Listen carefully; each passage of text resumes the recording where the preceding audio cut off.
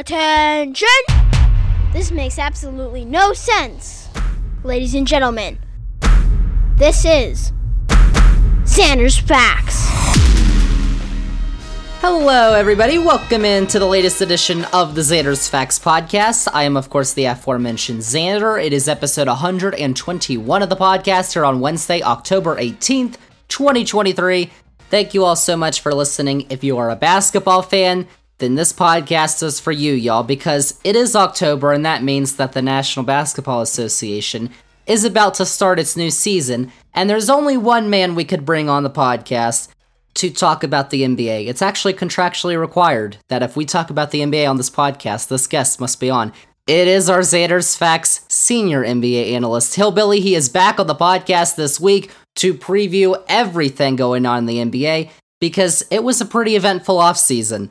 Hillbilly would gladly tell you. And so we got a lot of facts to get to, previewing all 30 teams and predicting who we think is going to win the championship at the end of the year. So, of course, you're not going to win and miss all those facts. We've got them for you in just a second here on this podcast. But before we do, I just wanted to remind you all that if you like the Xander's Facts podcast, if you think you're going to like all the facts on this week's edition, remember to follow this podcast, download this episode 121, rate and review the podcast, and check us out on all the socials, Twitter, Threads, Facebook, Instagram, TikTok, at Xander's Facts, that's Xander with a Z. Most importantly, remember to tell all your friends, spread the facts, Xander's Facts podcast, tell all your friends about the podcast, the newsletter, Xander's Weekend Facts, if you didn't know. It's a recap of the week's top headlines. It comes out every Sunday morning. I write it. It is amazing. It is free to sign up. Check that out in this episode's description. Also, check out the Xander's Facts link tree, also linked in the episode's description, because it has all the Xander's Facts links that you need for everything Xander's Facts. And also remember to listen to any of our past Xander's Facts episodes, because y'all, I have been looking at the numbers recently on our podcast hosting platform, and y'all have been going crazy with the downloads. I mean, this is by far, in the last week, the most downloads we've had of the Xander's Facts podcast. That's how y'all support the podcast, y'all, is by downloading each and every episode, and then you can delete it from your device like the next day or the week later. I think it still counts. But if you download it for like a day, then you're supporting the facts. And I love that, so thank you all so much. That's cool. And now you all can download this episode too. How about that? Let's get to it though, because our main event this week is talking about the NBA. It's our annual NBA season preview. The season starts in less than a week, Tuesday, the 24th of October, so we gotta get on it, y'all. We got a lot of facts with our Xander's Facts NBA analyst, Hillbilly. He's on the podcast this week, so let's get to it right now as the Xander's Facts podcast continues.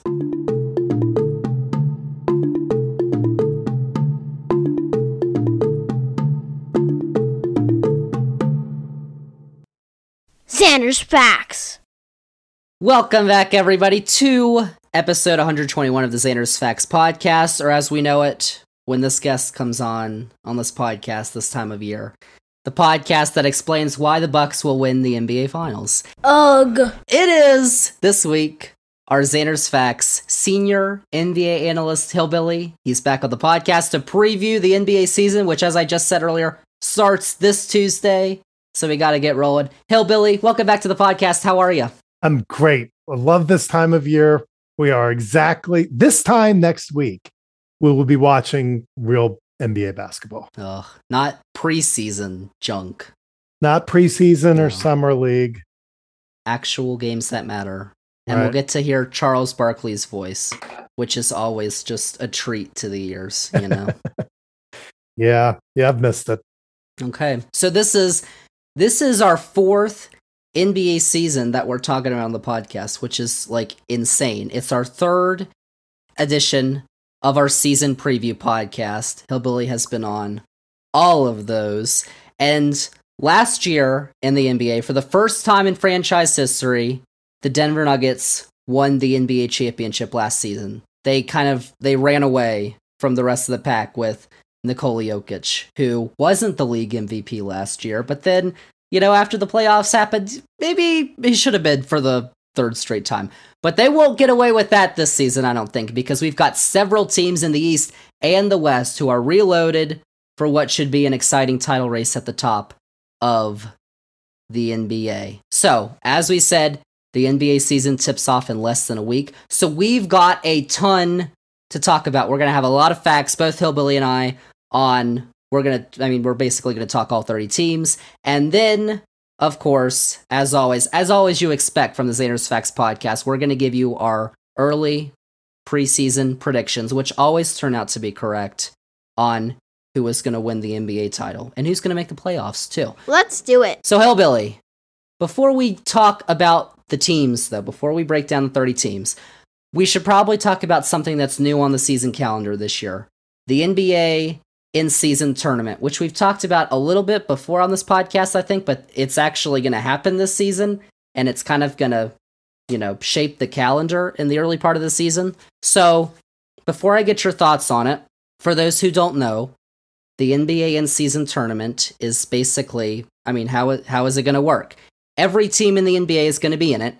Every team has been drawn into 6 groups of 5 teams, so there's 3 groups per conference, based on their records from the previous regular season. There's going to be 4 designated nights in November where the teams are going to play their group games. It's going to be every Tuesday and Friday between November 3rd and 28th, except for Election Day, because they don't play games on Election Day, the NBA. Very patriotic. America! Each team is going to have 2 games at home, 2 on the road, and they're going to face every other team once in their group. And these games, they're not just going to count for the in-season tournament, they're also going to count for the regular season record. So they have a double meaning. And so the 6 teams that win their group, that at the end of the group stage have the best record, they advance to the knockout rounds, along with 2 other teams one team in each conference that finishes second in their group but has the best group play record out of the second place teams. And they've got a bunch of tiebreakers too to sort that out if the records are the same. So you've got the quarterfinals and the knockouts, which are going to be played in home arenas on December 4th and 5th. And then you've got the semifinals and the championship, which are going to be played on a neutral site in Las Vegas, December 7th and 9th. And the winner of the championship game is going to win the first ever NBA Cup. What a name. They really dug deep to figure out that one. Very creative. I know. All teams are going to continue to play 82 regular season games.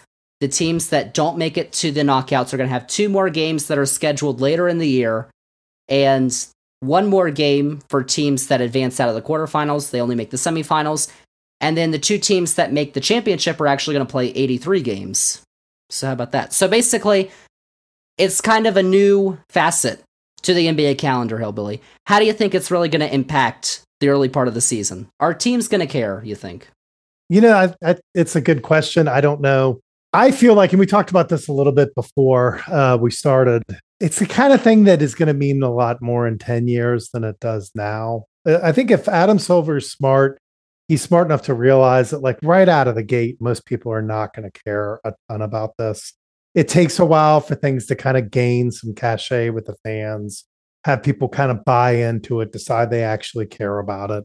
But, they're incentivizing it with money that should at least get the not super rich NBA players. They're probably not going to care about that kind of money, but a lot of the other players will. So hopefully it'll incentivize some better regular season play. And maybe in a few years, it really catches on.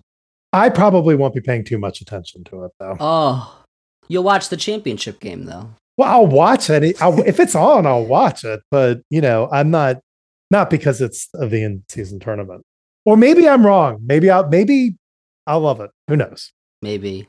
I feel like, because we talked about this earlier, how Adam Silver's a big soccer fan, and they're kind of modeling this after how soccer is, where you have the domestic league, and then you have the Champions League, which is the whole continent. And obviously, we don't have, additional teams playing outside of the US and Canada in this.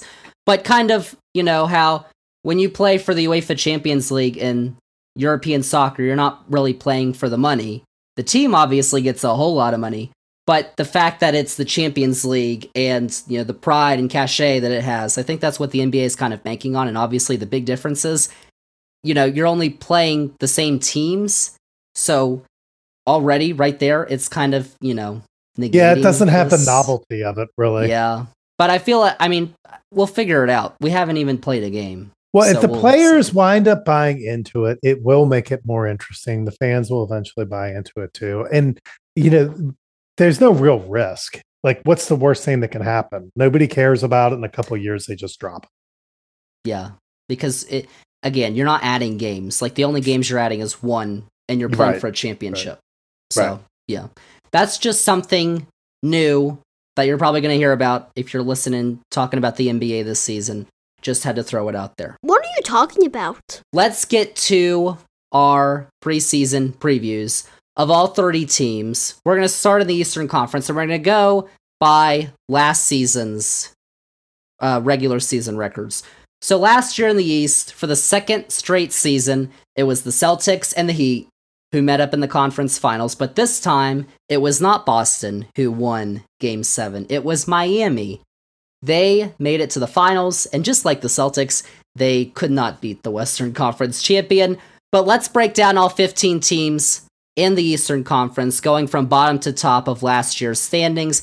Let's start out with the teams that didn't make the playoffs, though, Hillbilly. We've got Detroit, Charlotte, Orlando, Washington, and Indiana. Nothing really strikes me as being, oh my gosh, well, it's, something about this team is really exciting. But obviously, these are the teams that are going to have some of the top overall picks that we saw in the draft. Yeah, I think most of these teams are going to be right back in that spot. I do think that the Pacers, though, they look pretty exciting. They've got a couple of really good players. Tyrese Halliburton had a monstrous summer playing for the United States. He just looked fantastic. I think the Pacers are kind of in a different category, but the other ones, the Magic have a lot to be excited about, but they're still years away. And everyone else in that group's still kind of a mess. We talked last year, I was like, Paolo Banchero, watch out, because he was really good at Duke, and I think he translates well to the NBA, and he was the Rookie of the Year. He shined. But obviously, you kind of have to build around him. But the Pacers, they added Bruce Brown from the Nuggets and Obi Toppin. The Pacers might, maybe, not contending in the East, but I feel like out of those 5 teams, they're probably the most likely to make a jump into at least the play-in, maybe the playoffs. Yeah, I could easily see them taking the place of one of those teams that was in the play-in last year. Okay. Well, the play-in teams last year, let's move over to them. Toronto, Chicago, Miami, Atlanta. We got some more stuff to talk about these teams. But first off with Toronto, they lost in the play-in to Miami. They lost Fred VanVleet. They brought in the best name in the draft, or Grady Dick from Kansas. I'm not going to blur that out because that's his actual name. Seriously? But I feel like other than that, Hillbilly, and they lost Fred VanVleet, who was one of their best players. So what do the Raptors have? Yeah, and they lost Fred VanVleet for nothing. Same thing with Kyle Lowry the other year. Like they just, Masai Ujiri has a lot of credit for what happened when they won the championship with Kawhi. But anybody else, you would just be scratching your head with what they're doing. Just bleeding players and not getting anything in return, but they still have some really good players on that team. It's just weird. What direction are they going to go in? Siakam's well into his prime, and then their next best player, Scotty Barnes, is years away from it, and they don't seem to be putting together a cohesive team. The Raptors did lead the league in steals per game last season, though. It's a fact. Just a note. Then you've got the Bulls, who I kind of feel like are in the same position, because we don't know when Lonzo Ball is going to play again. They've kind of the Bulls have banked their future on Lonzo Ball, DeMar DeRozan, Zach LaVine, who are good players, but again, Lonzo Ball has been injured for 2 years or more. Are they even, do they have enough to even qualify for the play-in? Because I remember when they built this up, this group of players, and we talked about it, and we were like, this is kind of interesting, let's see what happens. And it hasn't worked out too well. And I don't know if it's going to work out this year. Yeah, I could see the Bulls as being one of the teams that maybe the Pacers take their place in the play-in ranks. It's just it's tough with the Bulls with Lonzo Ball. They needed him so much. They looked so good early on when they had him and Caruso giving them perimeter defense. Because when you're playing an offensive center like Vucevic, you've got to make up for it on the perimeter defensively, because Vucevic does not give you any kind of rim protection. And when they lost Ball for I think it's an open question whether he'll ever play again at this point. It's been so long and there's just never any good news.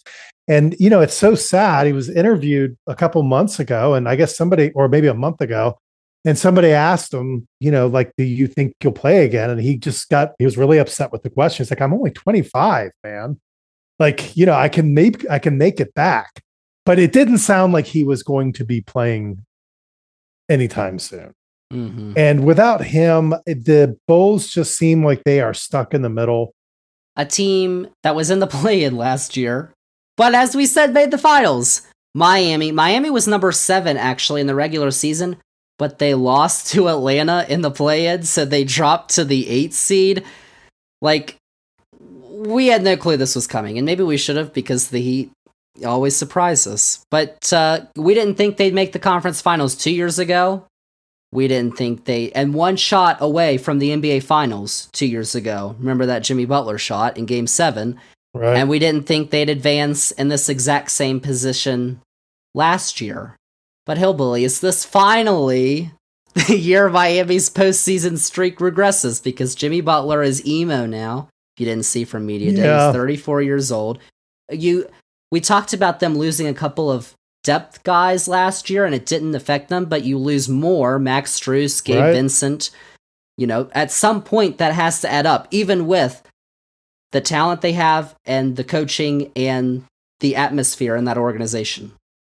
Well, yeah, and also remember, they, as great as it was that they got to play in the NBA Finals last year, they were still playing in the NBA Finals. I mean, they were playing later than any other team and harder than any other team, other than the Nuggets. And that's just a lot of mileage, and it makes it a really quick turnaround of an off season. And for a guy like Jimmy Butler, it's just so much to ask of him, given how much he contributes to that team, both offensively and defensively, how much they're going to need him even more this year. It's tough. But, I mean, I don't know how you could have watched the Heat last year in the playoffs and bet against them. I mean, how dumb can you be? Just over and over again. Like, Jimmy Butler in the playoffs, at least, is among the very best players in the league. Like, I just don't see how you can't see it when he does it over and over again the way that he does. So I wouldn't bet against them, but I do think the regular season is going to be a real slog, and it's going to be really hard for them to keep that up day in and day out. Yeah, and that's what it was last year. They had a bunch of injuries, and they were in the play-in last year, and it didn't hurt them ultimately, but you'd have to think it will at some point. Yeah, the Heat last year, you think about it, they almost missed the playoffs. I mean, about as close as you can come to missing the playoffs. Yeah. They were right there. And they almost won the NBA Finals in the same year. That's just the kind of team the Heat is. Yeah. And up 3-0 in the Eastern Conference Finals, too, to the Celtics. And you remember they almost blew that, too. But they didn't. No. All right. Atlanta was number 7 because they beat Miami in the play-in. Really, I think you're one of the DeJounte Murray, Trae Young pairing. I don't think you were as high on that last year, though, when that trade happened. Wasn't as successful as some hoped. But if Atlanta gets it together, you would think their players have to improve. John Collins is gone, and so you'd have to think it's DeAndre Hunter's time to shine in the front court. Yeah, and they've got a lot of really good tall wings. AJ Griffin had a really good rookie year last year. Coming into a second season, he's probably going to be really good. Jalen Johnson, the other Duke player. The Dukies.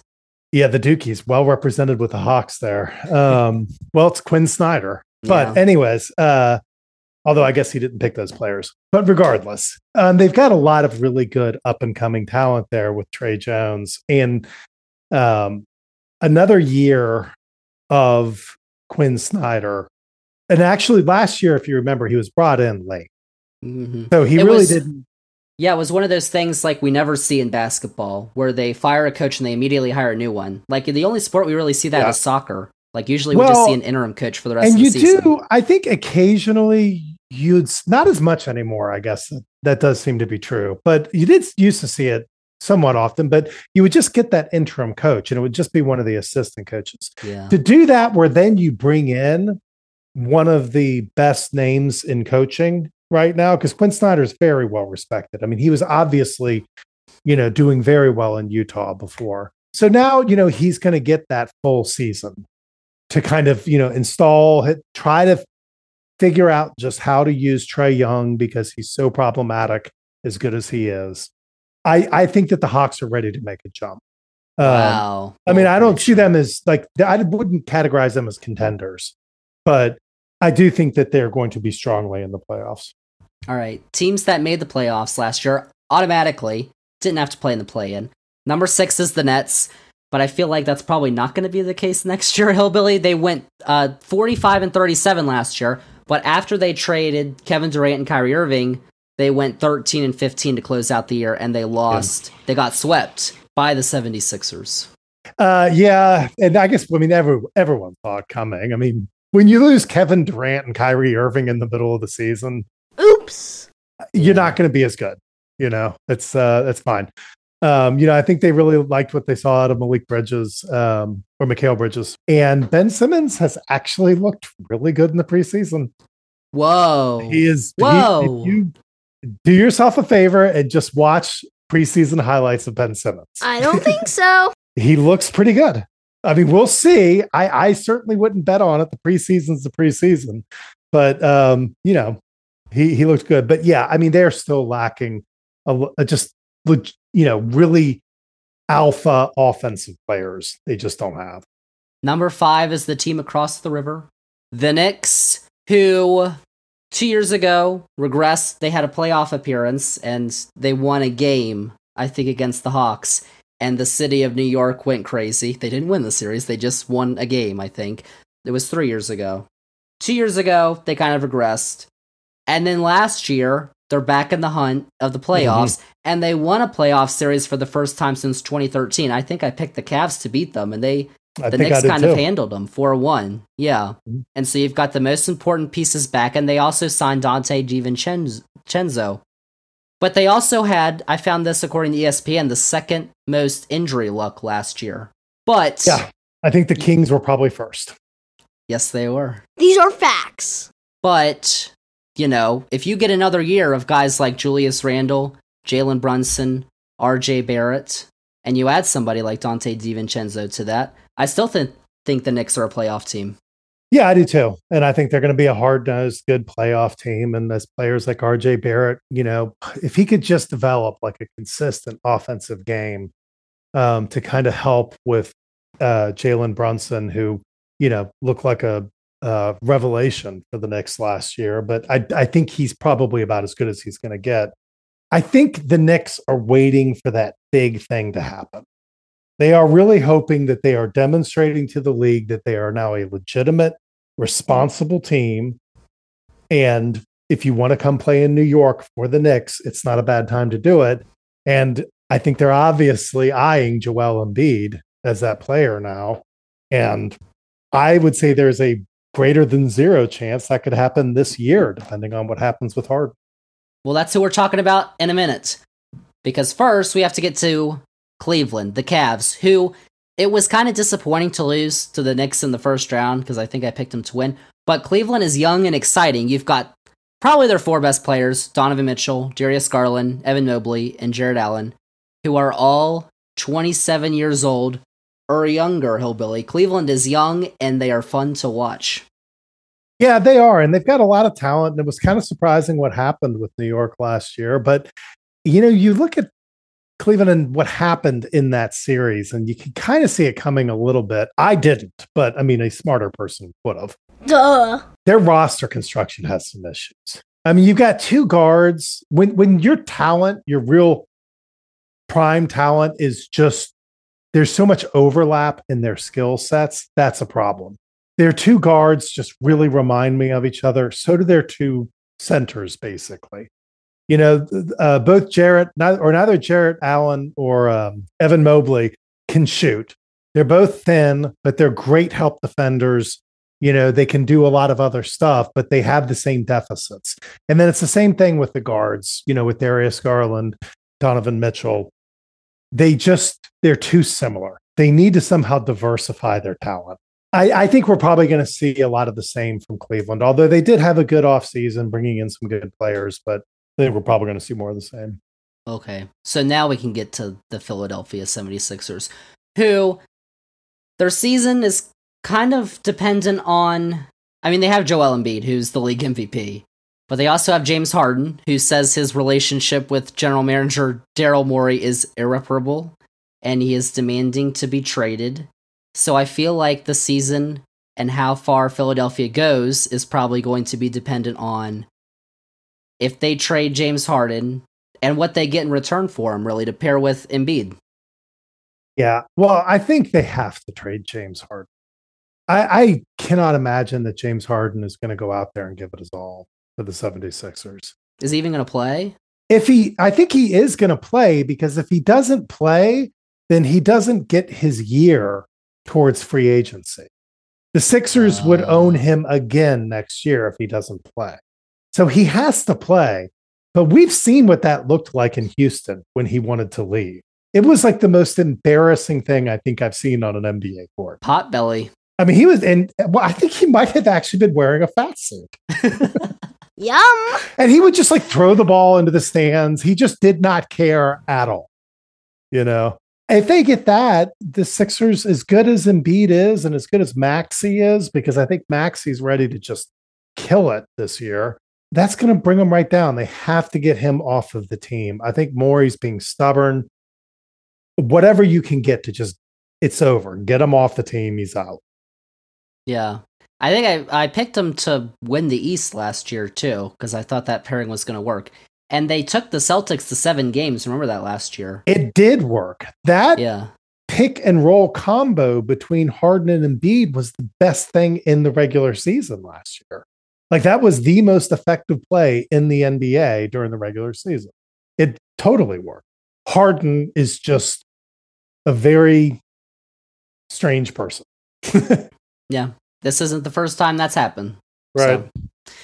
Number 2 was the Boston Celtics, who have been to the conference finals the last 2 years. They won one of those, and then the other one, they were down 3-0, but they came back to force a Game 7. So Marcus Smart, Malcolm Brogdon, and Grant Williams depart. It's kind of a new look, Boston Celtics, besides obviously, Jaylen Brown and Jason Tatum. Drew Holiday is a massive addition. Kristaps Porzingis is another impactful addition. Cleveland was actually number 2 in point differential last year, but Boston was number 1. This is true. I guess it's kind of, for Boston, it's going to be, you lose 3 guys who have been on your team for a couple years. Can you get Drew Holiday and Porzingis and other guys to gel with your team? And I think if they do, Boston's going to be dangerous again. Yeah, well, I mean, I think Boston and Milwaukee are the 2 teams that everybody was really focused on in the last couple of months because they made the big, really splashy moves, kind of consolidating their talent. And they really kind of mirror images of each other in some ways, too, because they're also both frighteningly shallow. Like, neither one of these teams has any kind of a real bench to speak of. I mean, the Celtics have 6 players, and they probably have the best players 1 through 6 in the league. But after that, it's Peyton Pritchard, it's Sam Hauser, it's O'Shea Brissett. And of those 6 players that they are going to have to rely on so much, one of them's Kristaps Porzingis, who obviously has massive injury history. He just had a foot problem, which is the last thing you want to hear. He had that over the summer. And then Al Horford, who I think is turning 67 this year.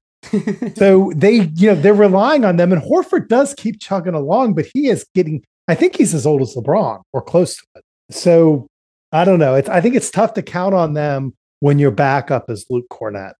It's just, they have some major depth problems. I also think they got rid of a lot of the attitude on their team, like a lot of the kind of locker room players that were just not going to go down without fighting, like the Grant Williams, the Marcus Smart.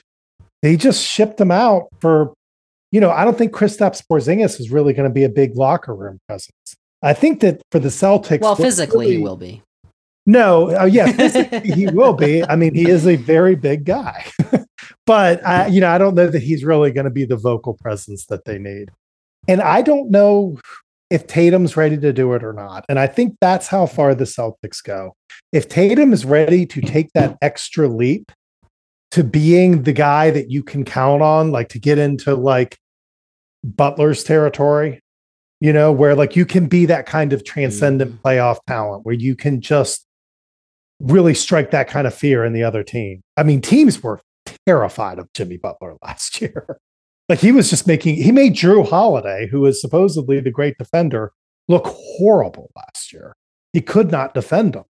So, you know, it's just going to, however far Tatum kind of progresses down that line, because they don't really have anybody else on that team that can take over. I mean, you know, a lot of people are applauding the acquisition of Drew Holiday for Marcus Smart. That's not exactly how it worked out, but, you know, and I kind of got to question it when you know, having watched the Bucks very closely last year, Drew Holiday was just bad in the playoffs. At least offensively, he was not good. And so the idea like that maybe they're better with him than Smart, who didn't have the best offensive reputation, I think it's a little questionable. I mean, 3 years in the playoffs for Drew, the last 3 years with the Bucks, his field goal percentage was 40%, 37.9%, and then 40%. That's off. Like, and he is a volume shooter too. It doesn't stop him from shooting a bunch. And then his 3-point percentage at the point guard position was 30%, 31%, and 28%. Those are horrible numbers. And it really got the Bucks in trouble a lot. Whereas Smart was shooting better than that. I mean, he was shooting like 36, 37% from three during that time period. That's a lot of numbers. So I don't know that they actually got as much better as, you know, a lot of the pundits think. But I think they are still just by default almost number 2 in the league or in the conference. Well, you had a small sample size last playoffs for Drew Holiday, so, you know, only 5 games. Well, sure. Thanks to Jimmy Butler, who humiliated him. That's right. Okay. All right, Hillbilly. I'll let you take it. I'll let you take this one. Milwaukee Bucks. Right. And I think the Bucks are in an even worse position than the Celtics when it comes to their depth. Oh my gosh. It is terrifying what they're going to have to rely on next year. And they're going to have to figure it out. And they've had that problem for a little while. I mean, you know, Grayson Allen was a starter in the playoffs for them. And unfortunately for Grayson Allen, the thing that he is the best at is illegal in the NBA. That's right. I think it's actually assault. So, you know, and that sucks for him, you know, but he really probably shouldn't be a playoff rotation player. He's a total defensive liability. He's pretty good shooting, but well, it's a good thing he's not there anymore. Yeah, so they got rid of him, but you know, he was sharing time with Pat Connaughton, who's now also like Pat Connaughton couldn't start over Grayson Allen last year, and now Pat Connaughton is sliding into that role. And then other than Bobby Portis, they just have nobody on their bench. So they are really going to have to hope that Brook Lopez, Damian Lillard, all of them stay healthy.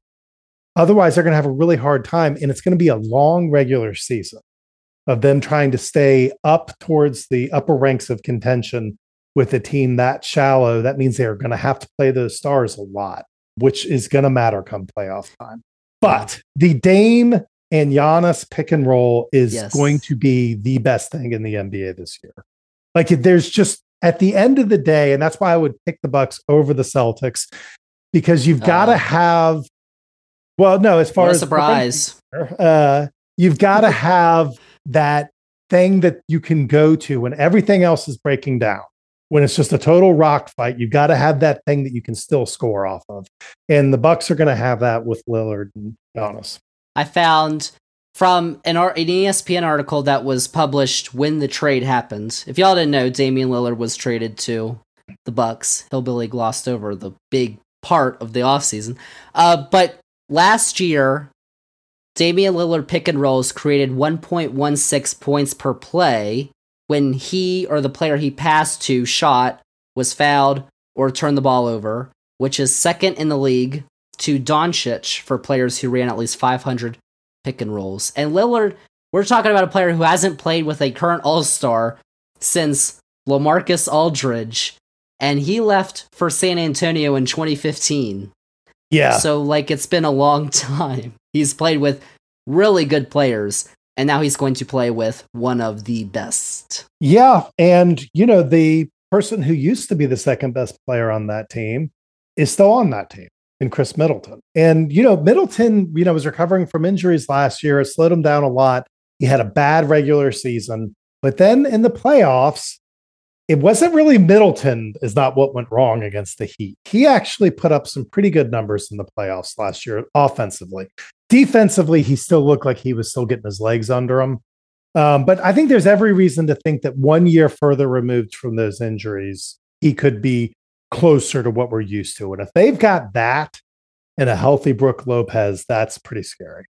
All right, so that's the East. So before we go to our 15 teams in the West, Hillbilly, we got to predict 1 through 8 in the Eastern Conference. So since it's my podcast, I will give you the honor of going first. For your 8 teams, who you think the seeding is going to be at the end of the season for the Eastern Conference?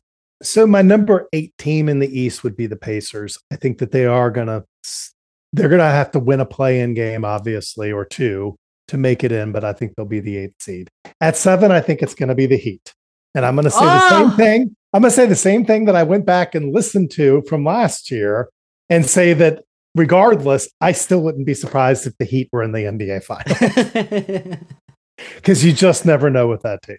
Well, last year they beat the 1 seed, the 4 seed, and the 2 seed. It's one of the most remarkable things I've ever seen is what the Heat did in the playoffs last year. And then at the 6th spot, I've got Hawks, and then 5 Cavaliers, 4 Sixers, 3 Knicks. At 2nd, I've got the Celtics, and then number 1, what a surprise. Number 1, Milwaukee. It may prove trouble in the regular season, but I'll put him number 1.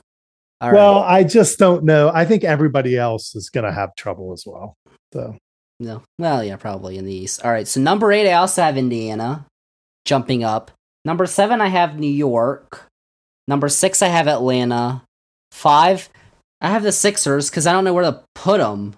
We don't know what that team's going to look like in a couple months. Number 4, I had Miami.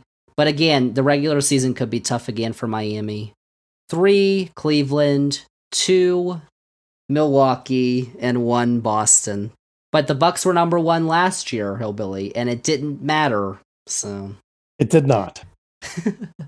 All right, but later on in the podcast, y'all going to stick around because we are going to predict who's going to make the finals out of the East and our NBA champion. Tell me. But we've still got 15 teams left to go, so I don't know why you all would go away. It's halfway through. Let's go to the Western Conference and break down the top 15 teams.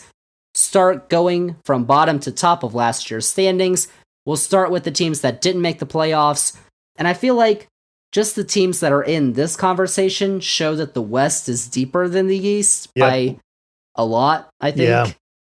Number 15, San Antonio, who has Wemby. Listen, we talked about last year. Last year, Chet Holmgren was the big, lengthy guy coming into the league, number 2 overall to the Thunder, and he didn't even play because he got injured because LeBron tapped him. He didn't tap him, but you know what I'm saying. But we watched Victor Wembanyama in the preseason, Hillbilly, and he's the real deal. He's the real deal. Yeah, he is really, it's astonishing watching him play. It's, we say word like incredible and just forget what it means. That it means like it's something that you can't believe. Like it's just not credible. Like you watch him on television and what your eyes are sending your brain is just not credible. Like it's crazy to watch him. I was watching one where he had an alley-oop going and the guy threw the ball just where you would normally throw it. But for Victor, he almost had to duck. Like he had to crouch down a little bit so he could get it. He's got an 8-foot wingspan and he's about 7'5" in shoes. And then you couple that with he looks comfortable taking pull-up 3-pointers. You just don't find people his size. They're all spot-up shooters. No one's going to block him. And it's absolutely impossible to block his shot. And then you watch him play defense and with that kind of a wingspan, is probably going to be able to cover perimeter players very easily. Well, I mean, he is joining the 15th team, but also teams that didn't make the playoffs. The Rockets, who I think they've got some exciting young pieces, but Dylan Brooks is there and he's already getting ejected. The Trailblazers, 13. They just traded away their best player. The Jazz, the Jazz were doing too well last year that they had to rebuild their roster again at the trade deadline. And then the Mavericks. And I just feel the Mavericks, who didn't make the playoffs, massive disappointment because you have Luka Doncic and Kyrie Irving, and you didn't make the playoffs. Like, that cannot happen. But it did. Just a mess. So just out of those teams, Hillbilly, I think it's pretty easy to tell the one that would make the jump up into at least the play-in, or probably the playoffs, but your overall sense, like looking at these 5 teams, I think they're a lot better than the 5 teams that we talked about at the bottom of the East. Oh yeah, I think they definitely are. And more than that, they're also like, I would love to see any of those teams play. Like, they're all fun. They've got like the teams that are bad, they might be bad, but they have crazy good young talent, like the Spurs. You know, it still would be so much fun to watch them. The Trailblazers just got Scoot Henderson to add to Shaden Sharp. You know, that would be a blast to watch that team play. The Rockets have a ton of, exciting, young players to watch, watching them either come together or not, but, at least they'd be fun to watch. Mm-hmm. Whereas in the East, you just don't have that in the lower ranks. But I actually don't think that any of those teams are going to make a jump up. Not the Mavericks? I don't know who they're going to bump. Like, I think in the East, they would definitely be a playoff team. Yeah. But in the West, I don't know which team I would pick them to bump. Yeah. I don't know. Okay. Well, we'll talk about that because we'll make our predictions for the West too. But in the play-in, we had some teams that also characterized, just like we did the last teams, exciting young talent. The Pelicans, well, maybe. If Zion, is healthy, he's going to start the year on the court, which is a good sign. Yep. Number 9, Oklahoma City. I know, well, you're going to talk about this in a second. You're really high on Oklahoma City. Number 8, the Timberwolves. They've got that Karl Anthony Towns, Rudy Gobert experiment still going on, but Anthony Edwards is the real deal. Yep. And then the Lakers, who have LeBron and AD. And Austin Reeves is a guy we have to talk about because he didn't just play well for the Lakers last year. He played amazing for Team USA in the summer, and they made the conference finals. So 4 teams in the play-in that, are really exciting. Yeah. I mean, those are all, I think, really good teams. With the Pelicans and Zion, it's sad that Zion can't stay on the court. I don't think the Pelicans have any choice. They have to just keep hoping because when Zion's out there, they're one of the very best teams in the league. They were number 1 in the West. Yeah. When he went out, and then they just fell right down, because you couple him with Brandon Ingram and McCollum, and then you've got the kid out of Virginia, Trey Murphy. Unfortunately, he's hurt now, and he's going to miss the first part of the season. But last year, he's just the prototype for what every team wants. A long, rangy 6'8", 6'9" guy that plays great defense and has a beautiful 3-point shot. So, but it's all dependent on Zion. And I hope he's healthy because they could have a really good team. Yeah. But the Thunder also could have a really good team. Shai Gilgeous-Alexander was All-NBA first team last year. Chet Holmgren is going to make his NBA debut if he doesn't get injured in the next week. Yeah. And, Hillbilly, you told me this earlier, they have a ton of draft picks. Yeah, first-round draft picks. Sam Presti's just doing it again. 2 of the best GMs over the last couple decades, Sam Presti in Oklahoma City and then R.C. Buford down in San Antonio. It's like they're just doing it again. Like, what Oklahoma City is putting together is really scary. Like, it looks like they may already have all the players that they need to be a championship contender. They just need for the players to mature a little bit. Shai Gilgeous-Alexander was 5th in MVP voting last year. And that was correct. He was the 5th best player in the league last year. High volume, super high efficiency shooting. He's like 6'6", 6'7" at the point guard. So, even though he's not always putting the most effort into his defense, just his size at that position gives him an advantage. And then you look at the rest of the players on that team and you look at the season that Jalen Williams had. Which one? The Jalen Williams from Santa Clara. There's 2 of them on that team. Right. Then they were both drafted the same year. So that's always helpful. I mean, Jalen Williams just had one of the better rookie seasons you'll ever see. I mean, he was second in Rookie of the Year voting to Banchero, but towards the end of the year, it really looked like it was close. I mean, as a rookie, he shot 52% from the field for 14 points a game. That's insane.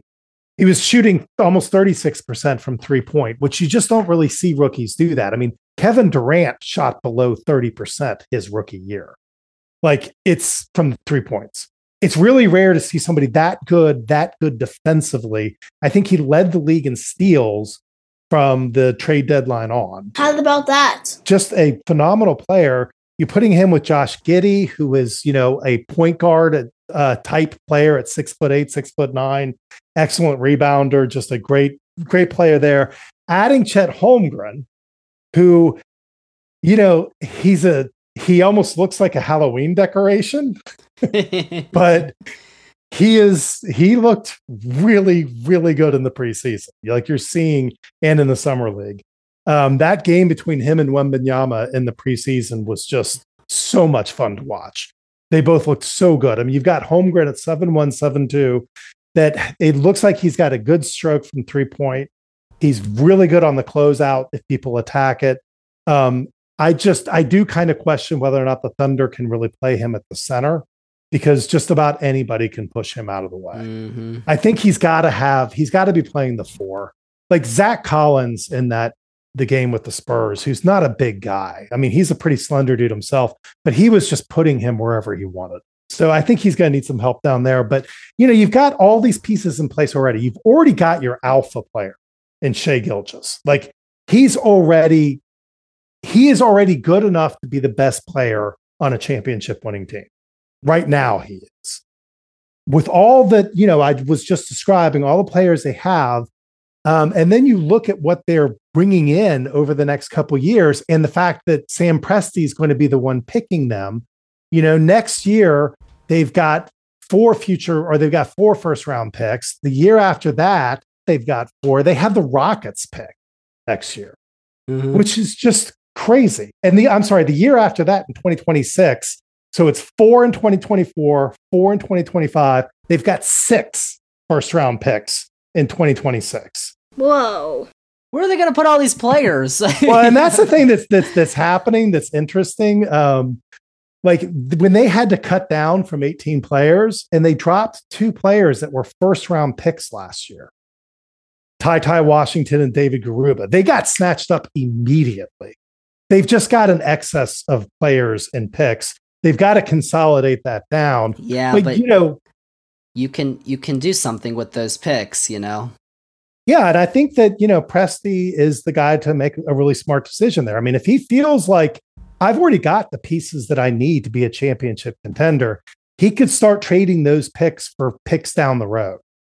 And then when he has to pay these players and pay them big salaries, he can keep feeding the machine from all the first round picks that they have in the future, bringing in cheaper players. So, it's really exciting what they're doing. I can't wait to watch the Thunder this year. Such a shame it's Oklahoma City, though. Yeah. Nobody who would want to live there. Okay. Number 8, though, is Minnesota. Minnesota's another exciting team because of Anthony Edwards, and they get really excited when they win play-in games in Minnesota. But are they going to make a jump into the top tier in the West, Hillbilly? They've got really talented players, They do. They've got a lot of really good players on that team, but they do have a massive roster construction problem.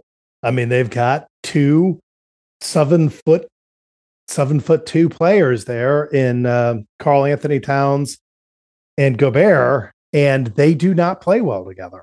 They did not look good with those two out there. Anthony Edwards was complaining about, just how he didn't have any space to operate in because you've just got those two guys down there clogging the middle. So they've got to fix that. And I think they have to move Karl Anthony Towns. And they just have to realize that like Anthony Edwards is a future superstar. They need to start building everything around him, making sure that everything fits. They could probably still get something good for Karl Anthony Towns. I think they should get off of him. Hopefully they'll do that because they do have a bunch of other really good players on that.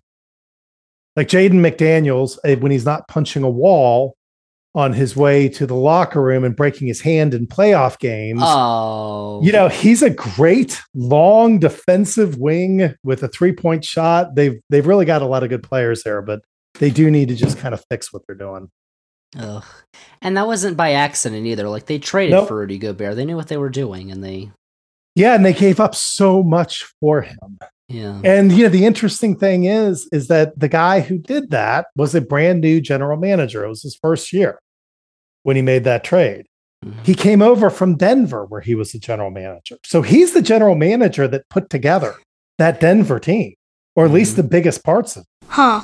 And then to see him do that in Minnesota, I just don't understand it. But I do think that they have enough talent that they can fix it. I don't know if they're going to be contenders, but they're a fun team to watch. All right. And then the Lakers. Spoiler alert, I'm high on the Lakers because I don't know how you can't be high on a LeBron James team. I don't care. He's 38 years old. He still wants to play in the Olympics next summer. Like, he's still going at it full throttle with Anthony Davis. And as I mentioned earlier, Austin Reeves, AR-15 is his name. That's... I don't know. Okay. Terrible. But he got a nice contract extension, and he justified it immediately by starring for Team USA in the summer. And they added a bunch of nice pieces too, Hillbilly, I think. Gabe Vincent from Miami, Christian Wood, Jackson Hayes. Adding a bunch of that depth, I think, can really help a team with players who, like Anthony Davis, who can get injured, and LeBron James, who's old, can help a team make a playoff run like the Lakers, like they did last year. Remember, they were in the conference finals too. They were, where they got swept by the Nuggets. Yes. Well, I think it's going to help them in the regular season. I don't know how many real playoff players they've picked up. I mean, Jackson Hayes couldn't get on the court for New Orleans. He just can't. He can't put his game together. I think it's the same thing with a lot of their players. Like Rui Hachimura, let's see if he actually shoots. Well, what did he shoot last year in the playoffs from 3-point? Like 48% or something. That's pretty good. Preposterous like that. Yeah, he shot 49% in the playoffs last year from 3-point. He's a career 34% shooter. During the regular season, he only shot 31%. Like, that's not going to happen again. I think they've still got some problems relying on Anthony Davis to be healthy along with LeBron James in the playoffs after the regular season, where they just, I know we talked about this with the Heat too, but I think you can see a trend. It's hard to repeat as champion because you have to go so far to do it. And you're so tired after doing it. Your off-season turnaround is so quick. It's also really hard on those other teams that make it close to champion. And the Lakers went all the way to the conference finals. I don't know if a 38-year-old LeBron James is going to be able to turn around after that and have as good of a year. We'll see. I just don't think that I would bet on that. The Golden State Warriors also have some aging superstars, I would say, but they're, Steph Curry, Klay Thompson, Draymond Green are all back. Klay Thompson still had the most 3-pointers in the regular season last year. He had 301, but his Jordan Poole is gone, and they add Chris Paul. This feels like it could be, and Chris Paul's 39, 40 years old, I think.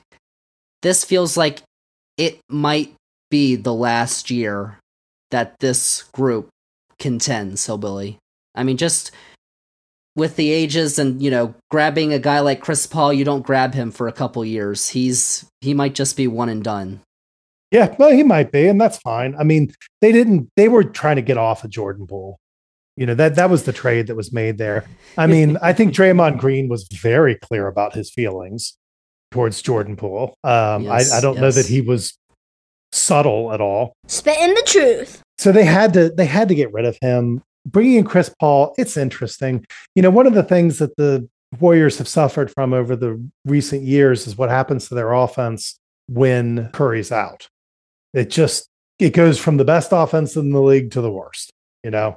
And if you can have Chris Paul take over that second unit, which hopefully he will consider doing, that could be pretty interesting. You do worry about their ages, but Steph Curry looked pretty phenomenal last year. He looked like himself all year long. Klay Thompson, as you said, I heard that stat about the 3-pointers. That really surprised me. I didn't realize that he was still shooting and making that many. He's still going. And Wiggins last year had whatever that personal problem that he had that kept him out for a long time last year. Hopefully he'll be back and ready to play because he didn't look like himself in the playoffs. I think the Warriors are going to be a contender this year. Yeah, I think so too. I think it's just the future where it's, questions, obviously. But this year, I definitely think so. Number 5, like the Sixers in the East, I think the Clippers are the biggest question mark in the West, because how can they not be when Paul George and Kawhi Leonard are your 2-star players and you never know when they're going to play, No, you don't. I mean, it's tough. I would feel bad for Stephen Ballmer, the owner, who's paid all this money for them, if he wasn't Stephen Ballmer. I mean, and worth, $100 billion. He's got the money. Yeah, he's just fine. Get that dough. But, they really have underperformed because of injury. But if it just so happened that Paul George and Kawhi Leonard were both healthy through the playoffs, I think they're almost as good as anybody. I mean, we can say that, and yet we just don't know, I mean, I guess we'll see. Number 4 was Phoenix, who was number 1 by far 2 years ago, and then they that happened against the Mavericks in the playoffs, that horrific Game 7 loss. And last year they lost to the Nuggets 4-2 in the conference semifinals. Chris Paul is gone, though, and Kevin Durant, who came in midway through last season, only played a couple of games. He should be healthy to start the year, along with Devin Booker. And Bradley Beal from Washington is in there, too. And so you've got an owner in there now, Hillbilly, who just came in a couple months ago during the season last year. We talked about this last year, his first big thing was like, I want to get Kevin Durant, and they got him. This is a guy who was willing to spend. They just got Frank Vogel, a new coach, championship winning coach, Hillbilly. But the Suns are exciting. Yeah, they are. They just, we talked about depth with some of the other contenders, and Grayson Allen. The Suns have it worse than anybody. I mean, they are as good as Kevin Durant and Bradley Beal and Devin Booker are. The rest of they're going to be playing 2 players in the playoffs that probably shouldn't be in playoff rotation. They trade away DeAndre Ayton as part of the whole mechanism of trades with Drew Holiday and Damian Lillard. They trade away the number 1 overall pick from just a couple years ago that also a couple years ago helped them get all the way to the NBA Finals and looked pretty good that whole year. They traded him away for Yusuf Nurkic, who is completely broken. A couple years ago, he broke every bone in the lower part of his leg, basically. I mean, they called it a multiple compound fracture, which, if that's correct, I think they can't be right, because a multiple compound fracture would mean that you had 2 bones come out of the skin. Ew. Which is just, I don't know. Maybe I'm wrong about that, but I'm pretty sure that's what that means. But regardless, he has not been the same player since. He broke both his tibia and his fibula on his leg. It's really hard for him to move now. So they're going to be having to start him. They're also probably going to be having to start like Josh Okogie or somebody else who does not have any kind of offensive game. I think it's going to be tough for them on nights where they're not really hot. But Kevin Durant and Devin Booker and Bradley Beal, by themselves, that's 100 points a night. Just those 3 guys can probably get you. I mean, that's probably over or exaggerating it, but they can probably get you at least 80 or 90 points a night just between the 3 of them. Interesting thing with the Suns, too. I mean, all the turnover they've had. I mean, they were just in the NBA Finals just a couple of years ago. Mm-hmm. There's only 1 player on the Suns left from that team. It's Devin Booker. They got rid of every single other player. Fact nugget. Wow. Yeah. Number 3, the team that was the big surprise in the West last year, Hillbilly, the Kings.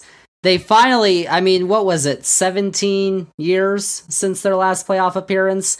And the atmosphere in Sacramento was amazing for that series against the Warriors. They didn't beat the Warriors, but they took them to 7 games, and they almost beat the Warriors, but they didn't. Well, and I think they would have. Actually, I think they would have beaten the Warriors, but De'Aaron Fox got hurt, and that's a massive thing. Yeah, but Mike Brown was Coach of the Year in his first year. I think the competition is probably going to be... the Kings are probably going to be on more teams' radar in the West this year, but they're this got the same guys, they're reloaded, and they led the league in points per game last season. They scored nearly 2 more points than the Warriors, who were in second place. Like, they were hot all the time offensively, and that's what made him exciting to watch. Yeah, but, as we talked about before and mentioned, they had the best injury luck of anybody in the league. Yeah. They just... I mean, now, Domantas Sabonis did have an injury that lingered through the entire year that did restrict him. But generally speaking, they always had their players out there. That kind of consistency really helps. But they don't play any kind of real defense. They've got major liabilities all over the place defensively. That hasn't really gotten any better. I think the West is going to be better than it was last year. The West was a little bit of a mess. There was a lot of transition in the West last year. I think they're more consolidated. They're better. I can almost guarantee you the Kings will not get the 3rd seed again. But, they'll still be good, though, because they do have a lot of offense. De'Aaron Fox is, one of the best point guards in the league. Young, so much fun to watch. But I think their defensive struggles are going to give them some trouble. All right, and then number 2, the Grizzlies. For the second straight year, they finished the regular season number 2 in the West, but again, they failed to make a splash in the postseason. They lost in the first round to the Lakers. And Ja Morant's going to serve a 25-game suspension to start the season. After that, who knows? Dylan Brooks is gone, though. He's making trouble in Houston. And Marcus Smart is out of Boston, and he's in Memphis, along with former MVP Hillbilly Derrick Rose. Starting the year without Ja Morant and the cloud that's hanging over him right now, they used to do really, really well without Ja Morant. And that's because they had, Tyus Jones. But, one of the best backup point guards in the league. He's gone now, too. So they've got Marcus Smart in there. Hopefully he can help.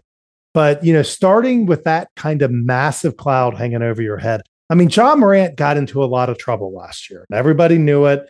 And he said all the right things. And then he just got in trouble again. He just did the same stupid crap. When you see that, it makes you wonder, like, is he going to get it or not? So I think they're not going to be second this year with that kind of a, problem start without their best player. But when it comes down to it, they will still be a good team with the same playoff problems that they've routinely had, where they don't have enough perimeter shooting typically.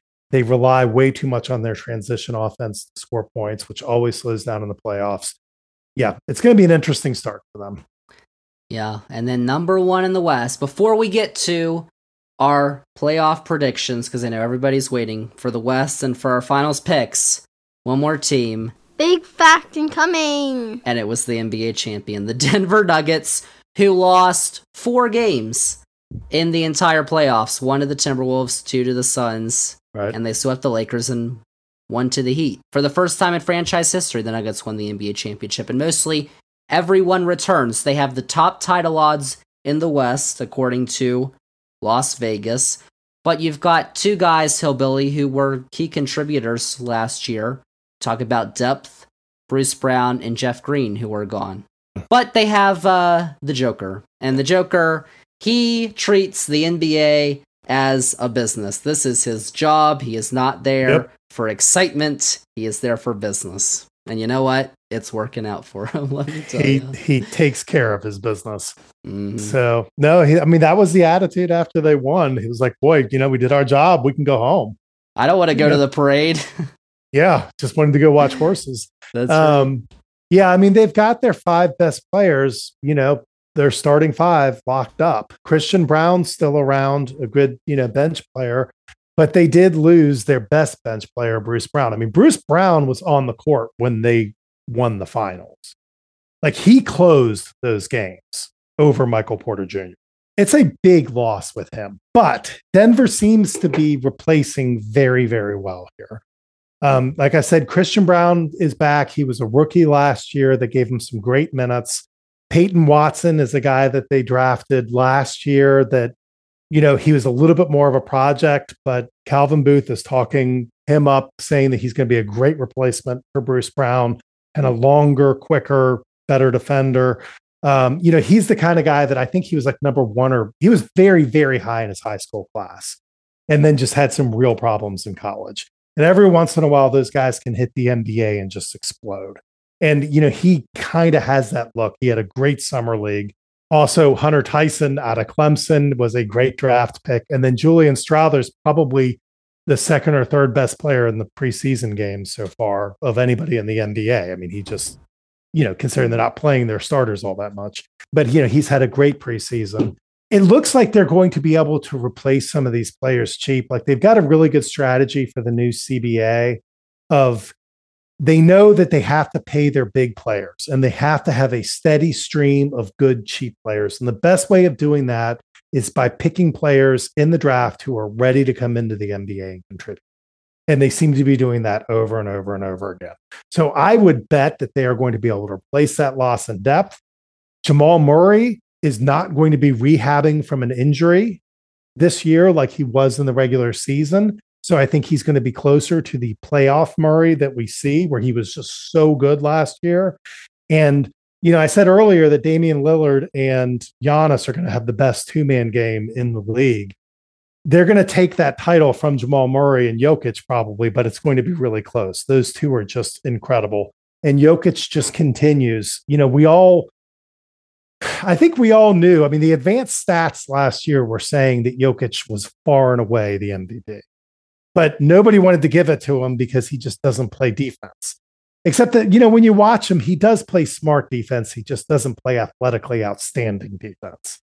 And just kind of gets the job done. At the end of the day, I think the Nuggets are probably going to just take care of business in the regular season, still be the number one seed. Ooh, well, hold on, Hillbilly. We haven't gotten there yet. Oh my gosh. Okay. Well, now we're there. Bro, chill. Those are our 15 teams in the West.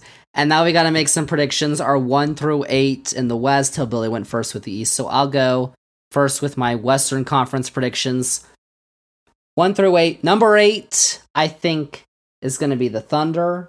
I think they make it to the playoffs. Number 7, I've got the Kings. They're not going to be number 3, but I still think they'll make the playoffs. But they would be in the play-in there. Number 6, I have the Mavericks, because the Mavericks were in the Western Conference Finals 2 years ago, and just Kyrie Irving, Luka Doncic. I mean, who knows what Kyrie Irving's up to right now, but, he could be up to something and tank the whole team. But he signed an extension or a new contract in Dallas. I just have to think that they are going to be better. Number 5, the Clippers. Again, they could be number 1. They could be out of the playoffs. You just don't know. Number 4, I've got the Lakers, 3 the Warriors, 2 the Nuggets, and I think the Suns will actually finish on top of the West. Because you know what? Sometimes it's like the best teams don't finish first in the Western Conference, so Billy. And the Suns aren't the best team of the Western Conference, but if you have the best regular season, Yeah, except that the Nuggets are a regular season machine. I mean, they cruised last year. They wrapped up the number 1 seed so early last year that it probably cost Jokic the MVP. Because he started sloughing off because they just didn't have anything to play for anymore. And I think that really helped give it to Embiid. I've got at number 8, the Thunder. Oh. At number 7, the Timberwolves. At number 6, I have the Pelicans. I am just going to believe that Zion Williams is going to be healthy. Or he's gonna give them like 50, 55 games, hopefully. And if he does that, I think they will be that high up. And something to really be afraid of in the playoffs if he's healthy. And then at number 5, I've got the Grizzlies. I do think they're going to take a step down, without having John Morant for such a long period in the beginning. Then the Lakers at 4, the Suns at 3. I've got the Warriors over the Suns. I kind of question that one a little bit, but I just think that at the end of the day, the Warriors, they've got more depth. They can withstand more regular season bumps than the Suns can. And then the Nuggets, just because, as I said, they're such a well-oiled regular season machine. It doesn't look like Jokic has to exert that much effort to dominate. Yeah. I mean, the fact with the West is I could see the Pelicans and the Timberwolves in there too, and the Grizzlies. Like, I didn't even have the Grizzlies in there. It's just, you have so many really good teams that, I mean, it could be any order. You do, and that's why that's why I'm picking the Mavericks not to make it, but I mean, they're obviously a playoff. The Mavericks. Yeah. It's just, I don't know which one of those teams I would bump. I guess it's going to be the Pelicans because Zion probably won't be healthy. And I hate saying that. That sucks. But Zion. All right. So, final thing here, Hillbilly. We've got to make our predictions for who's going to win the championship. Who are the Bucks going to face in the NBA Finals?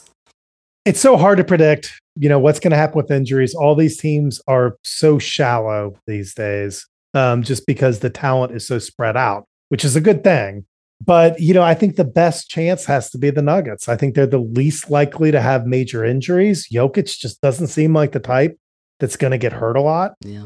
And they just won the championship. I think they're going to do a lot of the same things that they did last year with Jamal Murray being better. So I think they're probably going to be going up against the Bucks. Okay.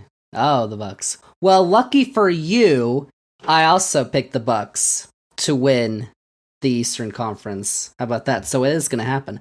But for the West, I picked the Lakers. And I picked the Lakers because the script writers are going to make it happen, Hillbilly. If you didn't know, a former player exposed the NBA for it's a script. It's written down. Everything is scripted in the NBA. And the script writers are going to make LeBron James win his final NBA title this season with the Los Angeles Lakers. Are you sure? You know what? If it is all a script, that makes me even more excited to watch it. The fact that they are that good, that they can do those kinds of amazing things just on demand as part of a script, that's beyond everything. Vibes.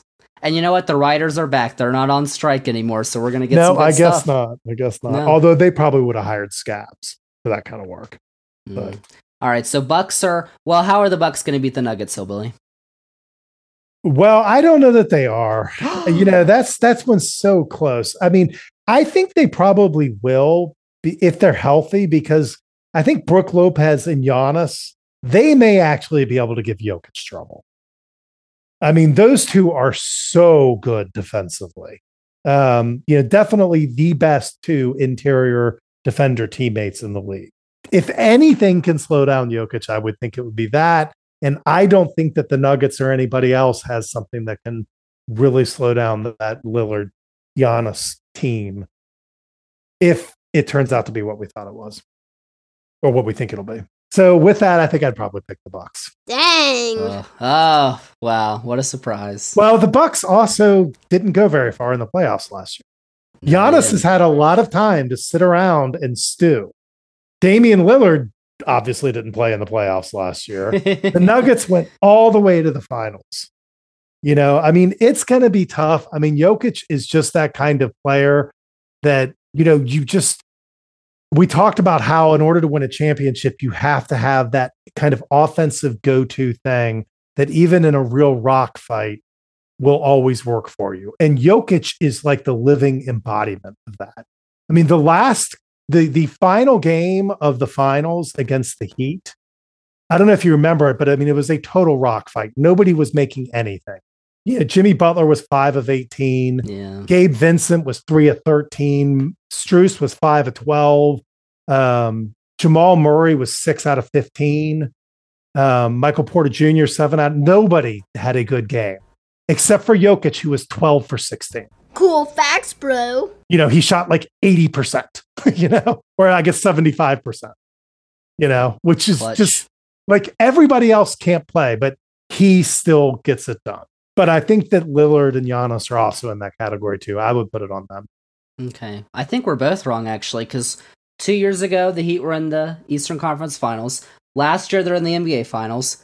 They have to win the championship this year, Hillbilly. I mean, the Miami Heat are going to win the NBA Finals. Come on. Yeah. I mean, imagine how tired Jimmy Butler must have been at the end there. I mean, you could see it. You could see it in the shooting stats that I was just talking about. He was completely spent. The amount of effort that man put in to that playoff performance last year is really something. And he'd have to do it again, too. All right, Hillbilly. Yeah. With that, I mean, that's our NBA season preview. I'm excited about watching basketball again, not just because we haven't had it or competitive basketball at least since June, but I feel like it's another year where you've got a ton of teams, not just at the top, that you go on there and you click on League Pass and you're like, oh, this team is going to be fun to watch. It's just a really talented league. Yeah, it definitely is. I think that the NBA is entering into a period where they just have more talent. And I think it's coming from a couple of different directions. I mean, one, you have all of these older players that are still playing at all pro levels, where you just didn't really see it that much before. I mean, LeBron is 38. Is he going to be 39 during the regular season? Oh, I would assume. But, he's obviously still playing at an extremely high level. So's Steph Curry. So's Damian Lillard. So's Kevin Durant. All those old heads are still playing crazy good basketball. And when you couple that with the players that are actually just in their prime, like the Giannis's, the Jokic's, the Doncic's, all those players. And then you have these players that are coming into the league more ready to play immediately and make a big impact. It comes together and you just have more talent than we've ever had. And it's just what makes, most teams, except for, I guess, the Wizards, have at least one player that's really exciting to watch. Oh, man. All right. Yeah, LeBron is turning 39 December 30th. So he'll be 39 for most of the season. That's tough. But he had a great year last year. He did. And you know what? This is coming at a great time for the NBA too, because they're about to start up their negotiations with ESPN, TNT, a couple others, all them for the TV rights, and they're going to get a ton of more money. They are. All right, Hillbilly.